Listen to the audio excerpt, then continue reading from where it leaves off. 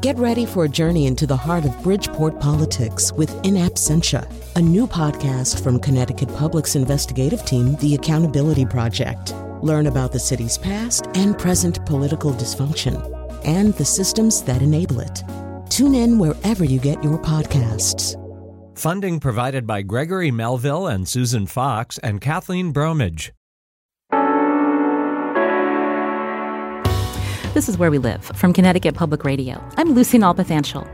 She's Australian-born, but it's here in the U.S. where Judy Olian's academic career has been shaped since receiving her Ph.D. at the University of Wisconsin. Last year, Olian left UCLA's business school, where she was dean after 12 years, to become the new president of Quinnipiac University in Hamden, Connecticut. Today, Judy Olian joins us in studio. How does she hope to shape Quinnipiac University, a school many know through its Polling Institute? In her inauguration speech in May, Olian said, quote, "Universities sit at the intersection of major societal fault lines that include access and affordability versus declining public support for education and research. Currently, resident students pay $64,000 a year for tuition, room and board, and other fees. At that cost, is Quinnipiac helping its grads succeed in the workforce of tomorrow?" You can join our conversation, too. The number 888-720-WNPR. That's 888-720-9677. And today you can find us on Facebook Live. Just search Where We Live. Add your question under the video stream. And as always, you can tweet us at Where We Live. I want to welcome Judy Olian to our studio. Again, president of Quinnipiac University. Welcome to the show. Terrific to be here, Lucy. Thank you. I mentioned that you started your career after you got your Ph.D. in the University of Wisconsin, but you're Australian-born. So tell us about your path to the United States. Well, it was clearly an accidental path.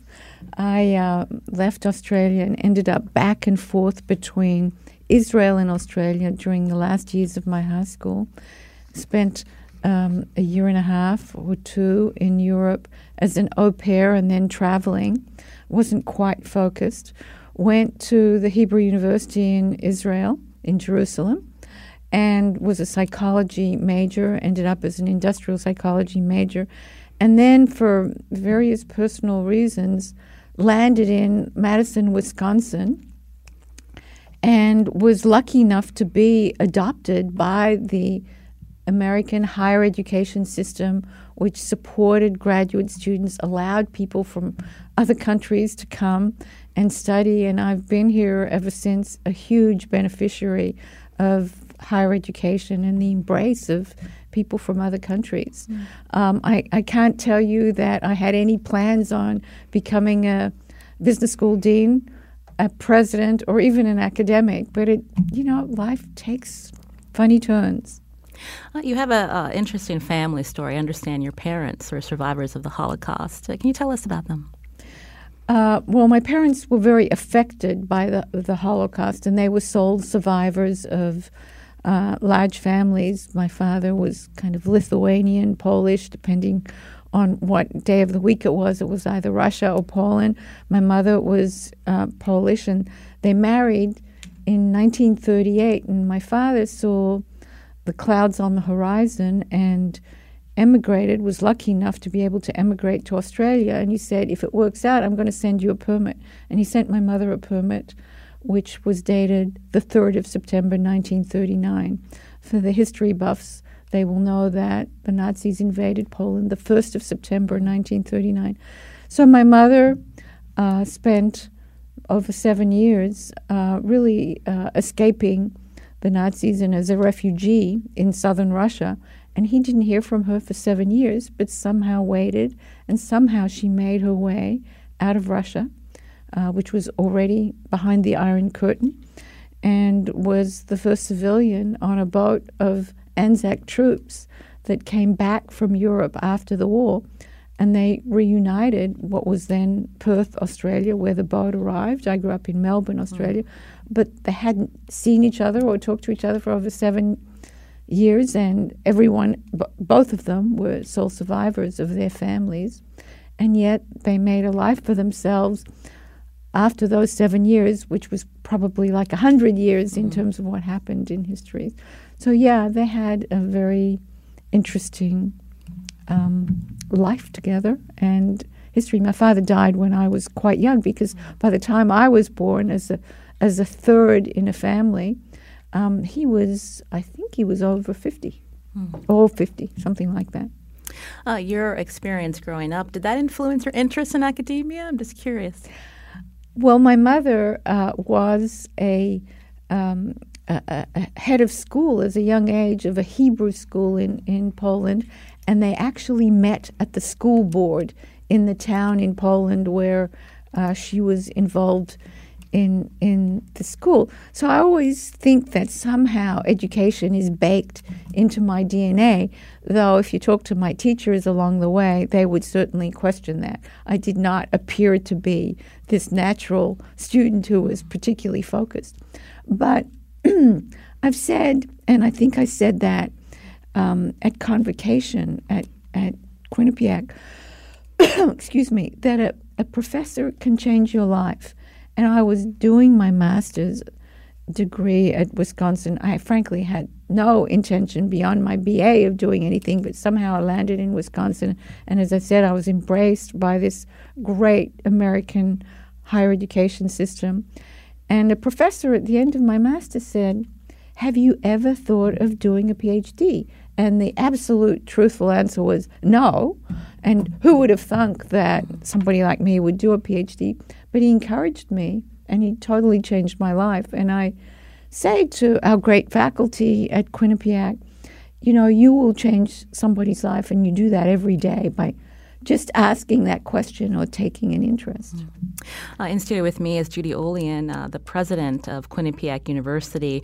She came into the job last year after working at UCLA for 12 years as dean there of their business school. You can join our conversation if you have a question for President Olian, especially if you are a Quinnipiac student or faculty member. Maybe you're an alum, or maybe you live in Hamden, Connecticut, where the university is located. That number, 888-720-WNPR. You can also find us on Facebook Live today. Just search for Where We Live, and under that video stream, you can add your question.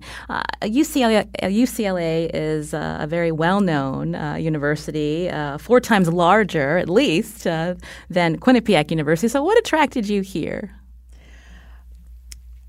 I was very happy at UCLA, and as you know, UCLA is an awesome institution. And before that, I was at Penn State and at Maryland, all great public institutions. And I have to admit that I did not know a lot about Quinnipiac when I was approached in the search by the search committee.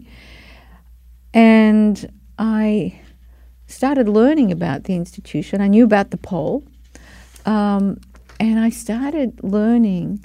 And I give great credit to my predecessor of 31 years, John Leahy, as the president, and the many people who have been at Quinnipiac for so long and built this institution as on a trajectory that's like a rocket ship, really, starting from a very little school that focused primarily on teacher education to now what is a very comprehensive university, 8 professional schools and a College of Arts and Sciences. And it has been remarkably nimble and agile and very, very focused on students and preparing them for lives of significance and careers of significance. And higher institution isn't necessarily known as an industry that's particularly agile and adaptable. And I felt, the more I learned about Quinnipiac, that this was such an important niche in the higher education marketplace of the future, as we need to adjust institutionally, as we have a whole new mission around lifelong learning, that we need to keep educating people of every age, of every color, of every background, every nationality and geography, because that's what higher education has to morph into. And many institutions are incredible at what they do, but are not particularly adaptable. And I found the trajectory of Quinnipiac, its incredible outcomes. I think it's one of the highest. In fact, it is, according to Zillow, the #1 institution in Connecticut and even nationwide in 10-year outcomes from enrollment to 10 years out from an employment perspective in terms of career success.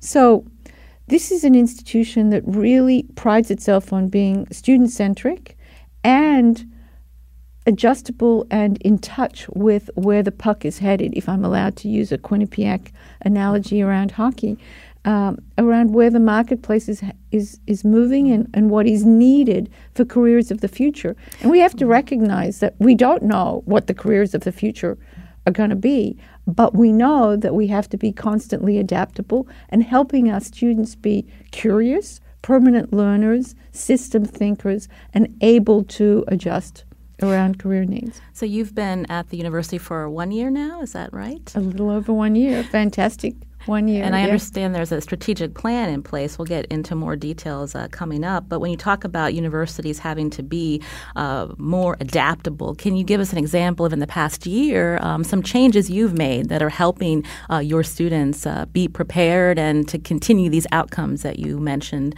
post-graduation?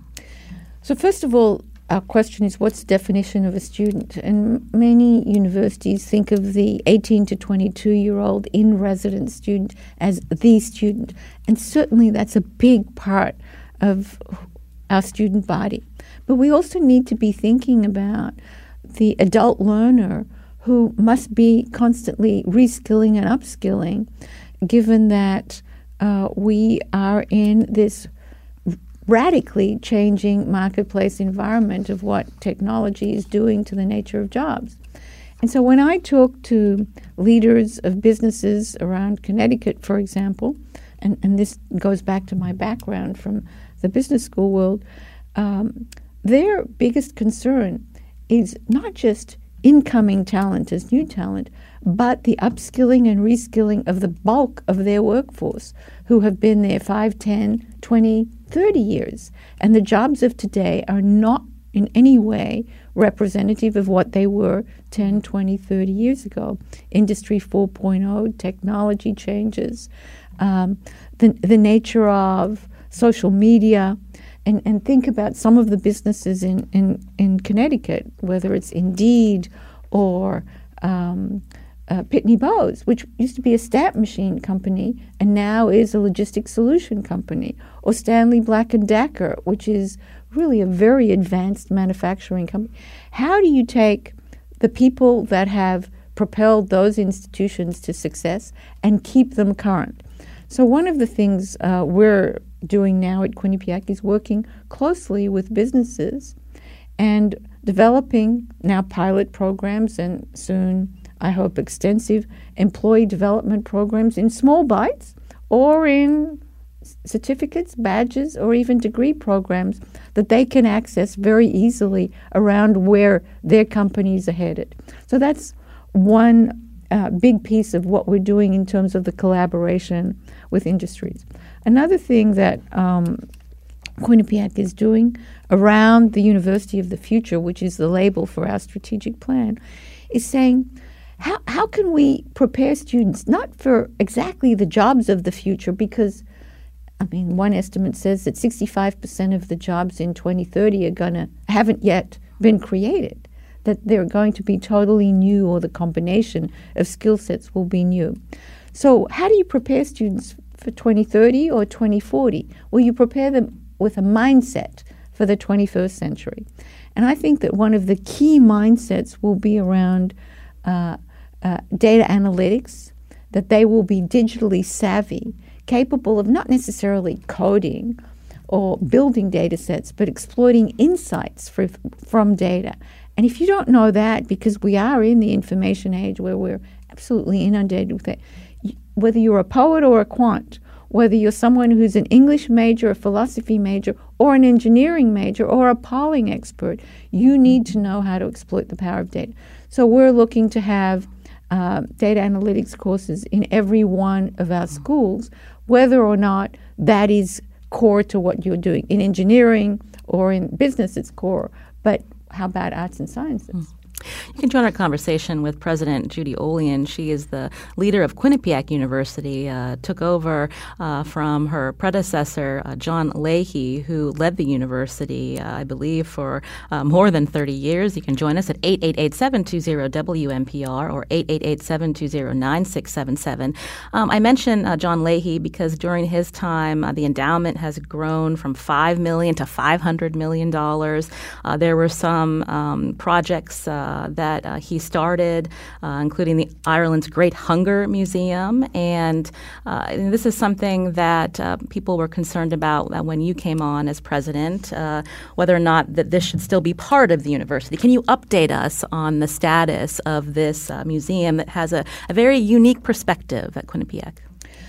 Well, the Irish Great Hunger Museum is part of our focus on oppressed peoples, and obviously there was a period during the 1800s in Ireland where there was great hunger, and what does that teach us about oppressions of societies? And Quinnipiac has focused on that general issue in more ways than the Irish Hunger Museum. We have an Irish Hunger Institute which does research on that topic. We have the Albert Schweitzer Institute, which is a global focus on populations that are in some way ill-served or in need. And we have an Irish Hunger reading room in our library, and we have the art collection of the Irish Great Hunger Museum. What I had asked the entire university is to look at various ways in which we can focus on the strategic plan of the future while addressing what we currently do and sometimes changing what we currently do, because not everything that we've done in the past, for example, majors that we started maybe 30 years ago, may not be quite as relevant as they were today, as they are today. So what I challenge the Great Hunger Museum to do is to become self-sufficient in terms of its operating costs, while the university continues to support what it does in terms of its fixed costs. And most university museums do have a significant philanthropic component to them with membership and so forth. And so it's really a split between what the university is supporting as the museum and what we're asking to be supported philanthropically. And we said we would look to a 2-year period to raise that money, and the Hunger Museum is raising money, and we'll see where we stand in a year from now. And I sincerely, deeply hope that we'll achieve the philanthropic goals that we'd like, alongside what the university is continuing to support. And so if the Hunger Museum is not financially independent by 2020, it could close? Well, we will always look to alternatives to preserve the art collection, and we'll see where we stand. Another issue that got some attention from the community was the closing of this commercial radio station, WQUN 1220 AM, which I believe was part of the Quinnipiac University for some time. Talk about the decision to close that radio station, to sell it off.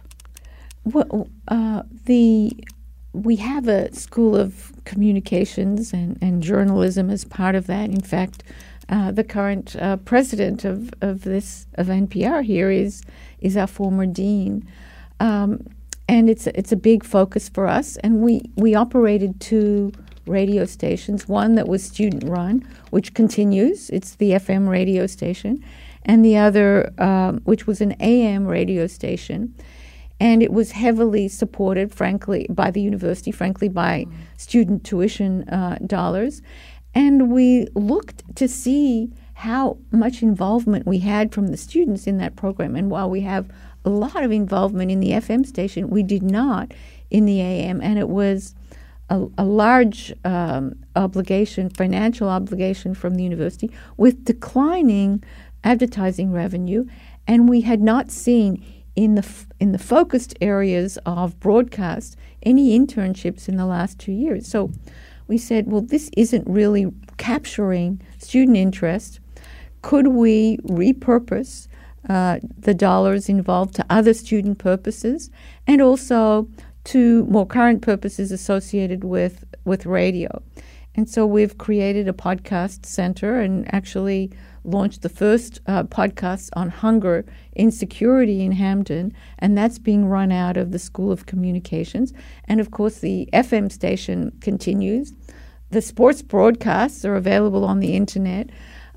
We were very sad to close this, but the kind of community support that one looks for, also including advertising revenue, given that it was fully supported by the university and frankly tuition, unless you see clear student interest in it, we really needed to repurpose it for other strategic uses of the plan of the future. Judy Olian is my guest today here on Where We Live. I'm Lucy Nalpathanchil. She's President Judy Olian, leading Quinnipiac University in Hamden, Connecticut. We're going to continue our conversation with her, learn more about her vision for the private university. And if you have a question for President Olian, you can join us too, 888-720-WNPR. You can also find us on Facebook Live today. Just search for Where We Live and add your question or comment below the video stream and tweet us at Where We Live.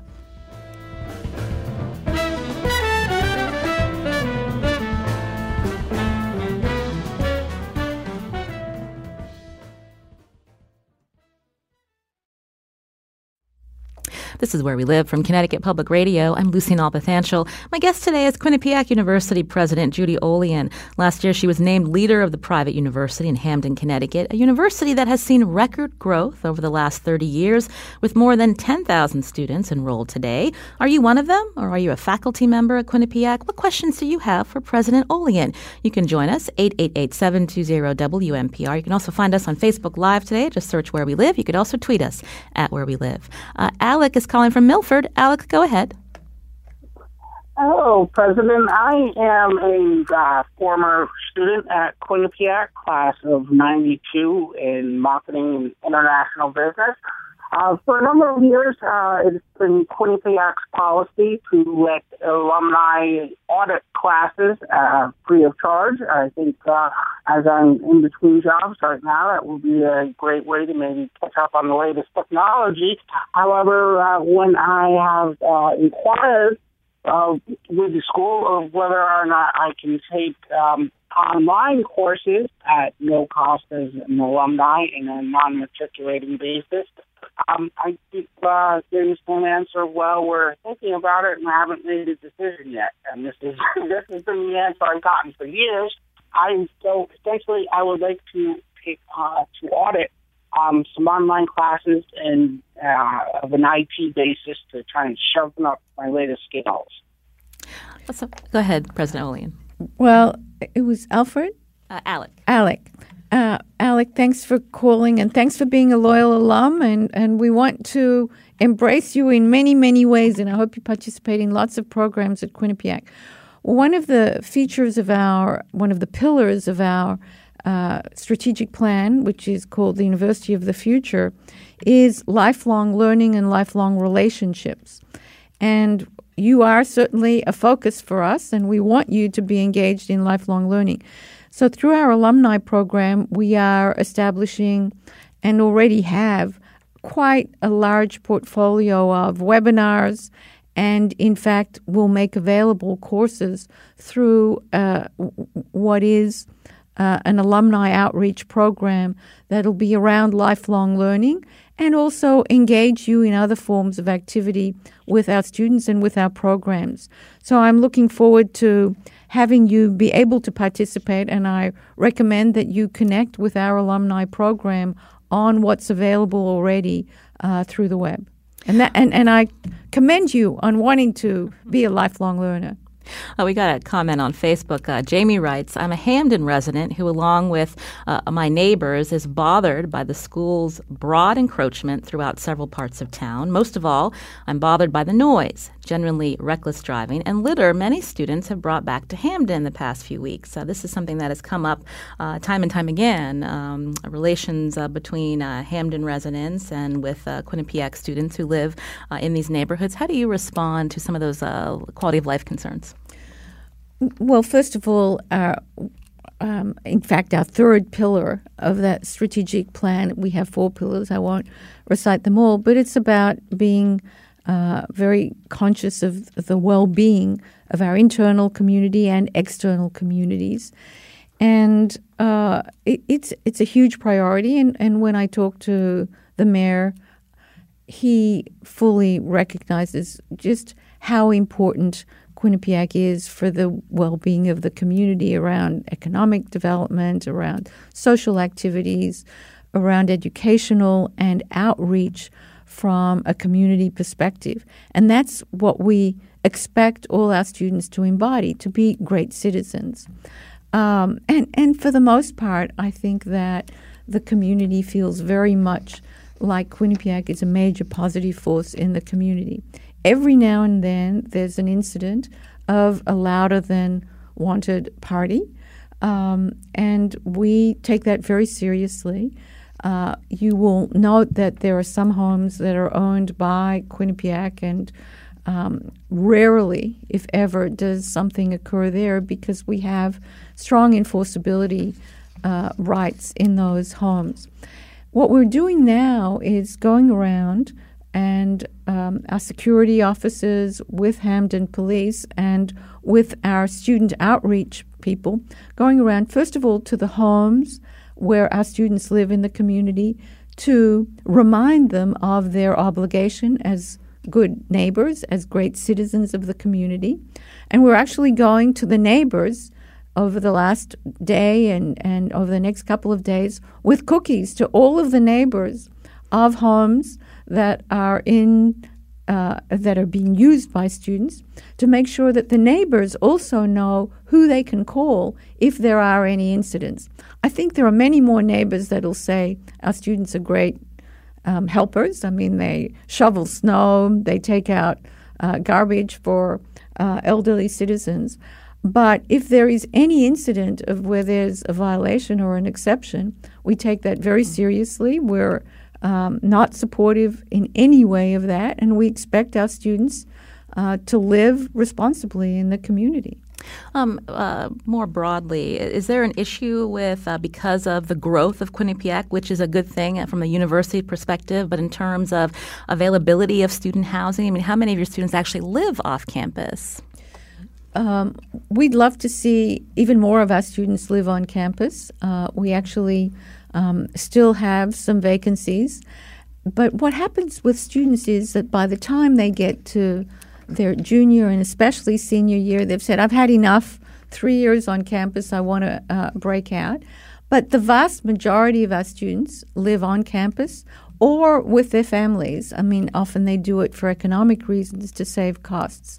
And there are just a small minority of students that live on campus. And we're investing significantly in our residence halls so that students have every reason to want to stay on campus. The life on campus, the facilities themselves. We've invested significantly this year in renovating from soup to nuts 3 residence halls. The Rocky Top up on York Hill is getting a new facelift. So we're very much seeing the benefit of having as many students as possible on campus. But some, especially in the senior year, will choose to live off campus. Many in our own houses that we can enforce, and a small minority in some that are rented to them by Hamden residents.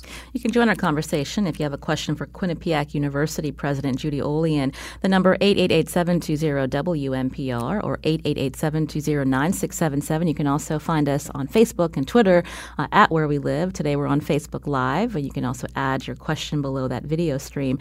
The New Haven Register reported that Quinnipiac is actually spread across both Hamden and North Haven. So we're looking at 700 acres, and 34 of those university properties are actually tax exempt. And so I'm curious, as you're looking to expand the university, how you're working to balance that with the towns of Hamden and North Haven, because at the same time, there's an issue of not being able to get property tax from some of these properties.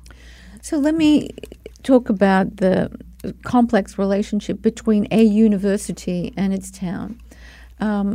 at any point in time, the university is a huge source of economic growth of the community, whether it's through the students and what they consume. They buy food, they go to the hairdresser, they go to restaurants, their families that come in, the employment base of the community in the university that is really being supported through the university. And so that's a tax base that is benefited from the university. And all of the services that we consume, whether it's the accountants that we use or the builders that we use to maintain or build properties. So all of these services in Hampden, the estimate is that it's about $2 billion a year in direct and indirect benefits into the community. And so one of the ways in which I think the quid pro quo, the win-win, is seen is through these economic benefits that come to the community. On top of that, we provide also direct financial scholarships to residents of Hampden for the students who are coming from Hampden. And I think we're estimating that it's about $500,000 in scholarships a year or more that is targeted at residents of Hampden. In addition, we also provide the resources of our faculty and staff and students who go into the community and do public service projects. Every year, 1,500 of our students and faculty go and plant gardens and clean up in the schools, in the libraries, in the community. Our faculty in the School of Communications have done a whole campaign around food insecurity and helping people find those resources. Our occupational therapy and physical therapy students have free clinics every week. Our law school has a legal clinic. Our entrepreneurship program our accounting program helping poor residents file their tax returns every year. So the reason that communities all across the country provide for tax-free situations for universities is because of all of these tangible and intangible benefits that come from having an educational institution in their community. It's a clean institution, it's an environmentally friendly institution, and it's an educational resource that the community benefits from. Think of all the cultural activities that occur on a campus that we love to see Hampden and North Haven residents attend. Theater, music, speakers. So that's the quid pro quo that exists. And according to every economic estimate that I've seen of every university in a community, the benefit is positive. But our local officials in the town of Hampden, have they approached the university looking for a better balance? Or from what you're saying, the economic drivers and the other benefits of having the university in the community, that's more than enough? We have a terrific relationship in North Haven and now in Hampden.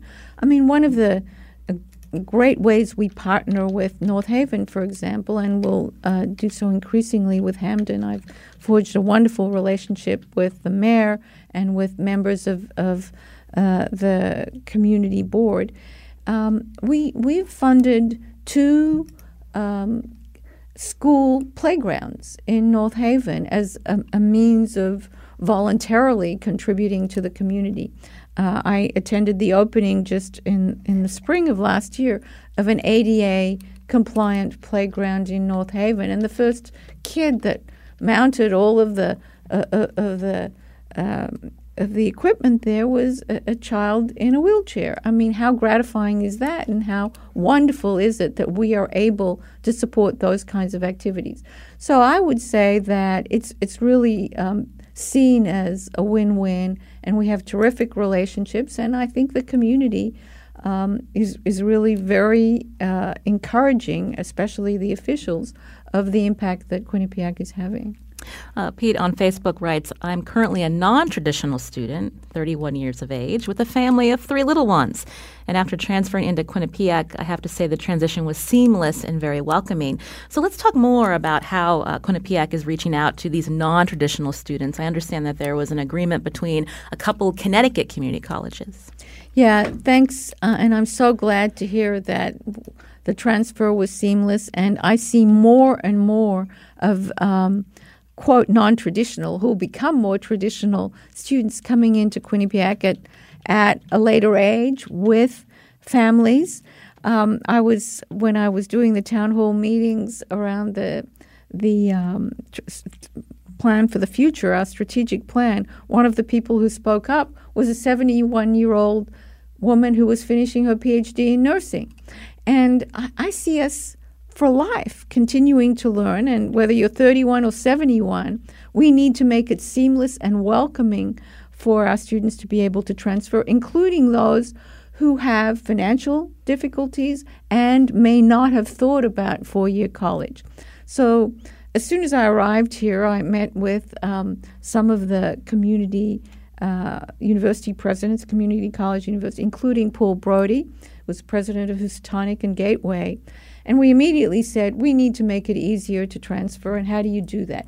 So part of it is the seamlessness of recognizing credits, but part of it is also creating a vision of transfer to the students who might not have thought of a 4-year college.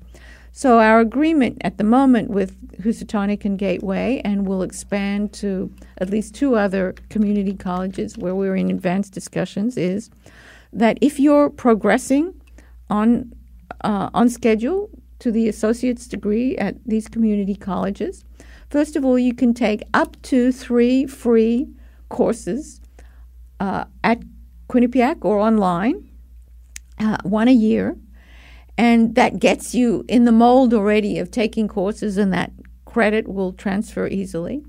If you've got a 3.0 or above and have graduating from the Gateway or Housatonic community colleges with an associate degree, you'll be guaranteed admission into Quinnipiac, and the admission fee is waived. We will also guarantee financial aid to you.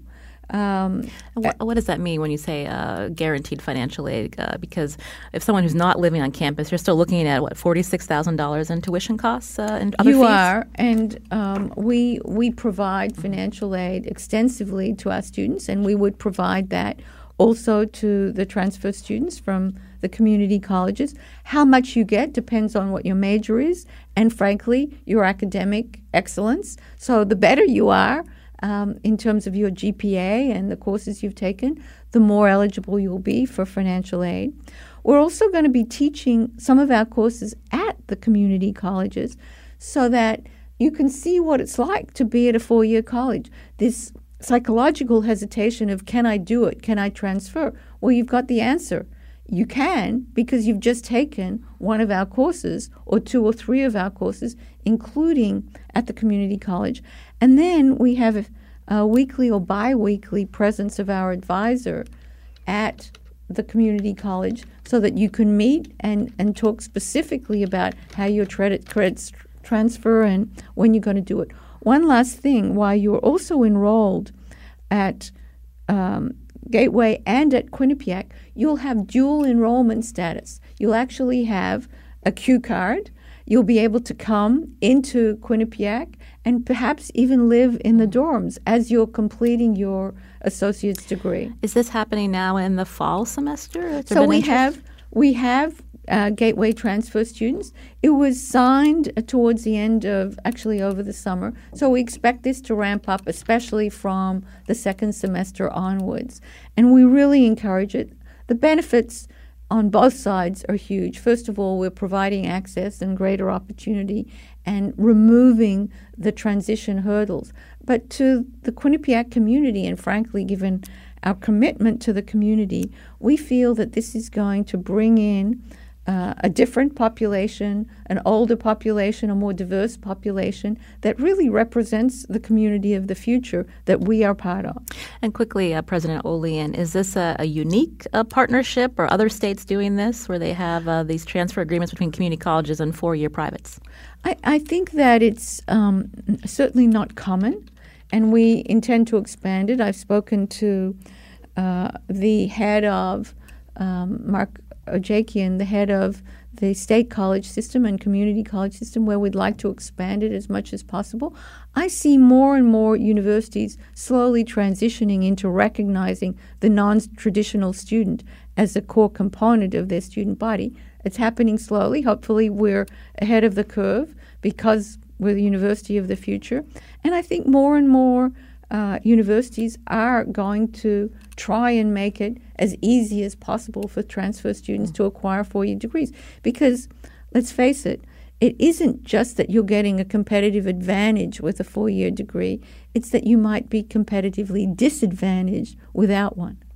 This is Where We Live. I'm Lucy Nalpathanchel. My guest today, Judy Olian, president of Quinnipiac University. You can join our conversation. Find us on Facebook Live today or tweet us at Where We Live. We'll be back after a short break.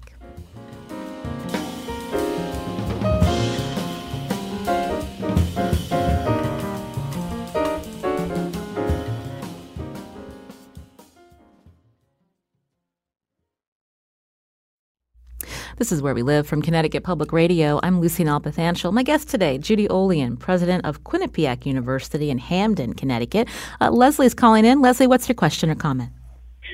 Yes, my name is Leslie Carson. I'm the Career College Readiness Coordinator at Westbrook High School. It's a new position at the school. My question goes back to the conversation you were having about teaching students at Quinnipiac how to exploit data in all the schools across the campus.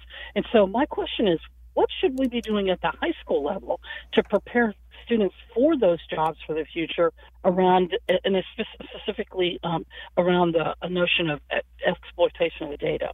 And I'll hang up. Thank you, Leslie, for your question. Thanks, Leslie.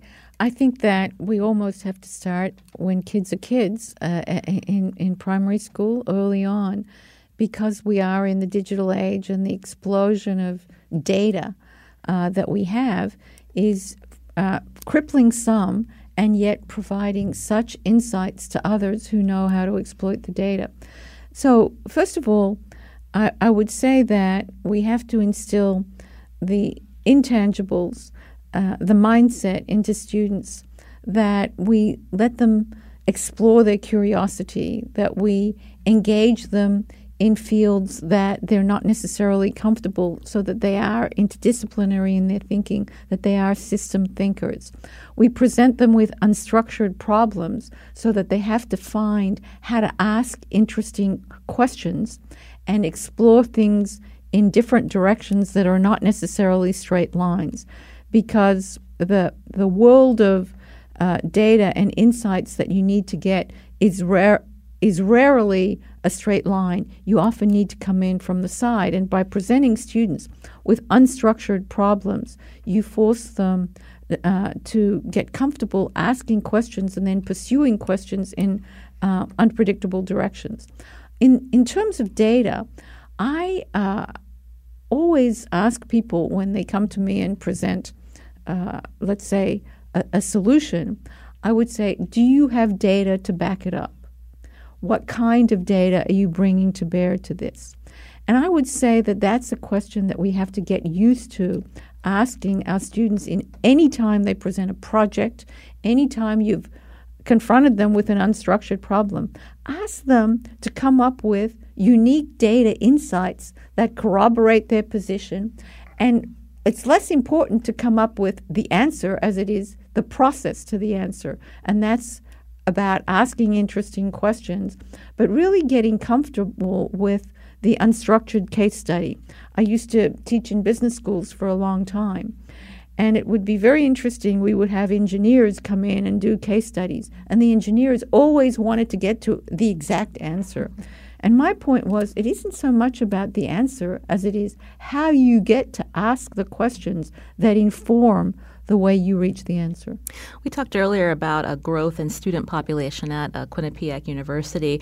How are you addressing concerns or the need for the ability to hire more permanent faculty? There was a report by the 2018 Faculty Senate that found 79% of the university curriculum is actually taught by part-time faculty. We obviously, part-time faculty are some of the most skilled individuals in the classroom. So part-time faculty can sometimes be a huge gift also in the classroom with very relevant, applied, high-intensity learning practices because they're immersed also in the fields. In addition, we do recognize that having individuals who are able to stay with the institution and with the students and invest in student learning and curriculum development over the years is also a huge advantage. And this year we have a total of 26 new faculty, new student counselors, and writing instructors. I believe that of those 26, 18 of them are full-time faculty in the different schools, especially arts and sciences, which is the foundation for the first year. We talk about preparing, positioning our students as enlightened citizens prepared for careers of the 21st century. To be an enlightened citizen, you have to study history, you have to study philosophy, you have to know the basics of biology before you might go into business or communications or engineering. And so these 18 new faculty have been very key in informing that foundational structure. We also hired in several other areas. And I think that that kind of permanency will also make for permanency of students, the retention of students over 3 or 4 years. But can that also push costs up to the students and their families when you have more full-time faculty? Well, a university is investing in the student experience, and that costs money, and that's full-time faculty, that's part-time faculty, it's labs, it's residence halls, it's the student experience, it's counseling centers, it's fitness centers. I mean, the mental health, emotional well-being of students requires enormous support. And you'll talk to any president in the country, and probably the service that has escalated most in terms of costs on a campus has been emotional and wellness counseling, given this generation's emotional needs, anxiety, depression, even suicide rates. So, yeah, if you're worrying about the student as the center of a university, which you should, as the learning and development and preparation of these students for the rest of their lives, costs do go up. What we've tried to do is manage any kind of escalation in costs, and they've been very modest over the years. But increasingly, we're offering financial aid. 91% of our students at Quinnipiac receive some form of financial aid. So the escalating costs have been offset dramatically by investment of the university and other state and federal sources, but primarily the university, in reducing the financial burden to students. We just have a couple of minutes left. I mentioned at the top of the show you are Quinnipiac's first woman president. What does that mean to you? Your first year in here at Quinnipiac University. Well, I think my perspective on that has probably changed over the years. And when I first started out, and I think that's probably true of a lot of women of when I was growing up, and maybe you too, Lucy, I focused on nose to the grind, get the job done, try and do as best as you can in terms of performance. I'm sure that at some point it was an advantage or a disadvantage to be one of these rare women in where I was, but I didn't focus on it as much. Today I do, not so much about me, but about what my role, my being the first president or the first dean who was a woman, can do for other women. And as a role model, and how can I nurture their self-confidence, their aspirations, their dreams about what they want to be. And if I can do any of that by being that role model, by creating support mechanisms, by advancing women more than they have advanced, and frankly, women haven't advanced as much as I would have expected. I'm on the board of Catalyst, which is the premier think tank for women in business. You would have thought that we would have been way further ahead in terms of women in various senior roles. And so I want to do what I can in inspiring other women. Even if my role does that, I'm thrilled. Well, I want to thank Judy Olian again for coming in to the show here on Where We Live. She is the president of Quinnipiac University. That's a university in Hamden, Connecticut. President Olian, a pleasure to speak with you. Thanks. I really enjoyed it, Lucy. Thank you. Today's show produced by Carmen Baskoff. Our technical producer is Kion Wolf. And don't forget, elections happening around the state. 23 municipal elections. Don't forget to vote. Polls open until 8 o'clock. And join WNPR as we provide election coverage tonight. I'm Lucy Nalpathanchel.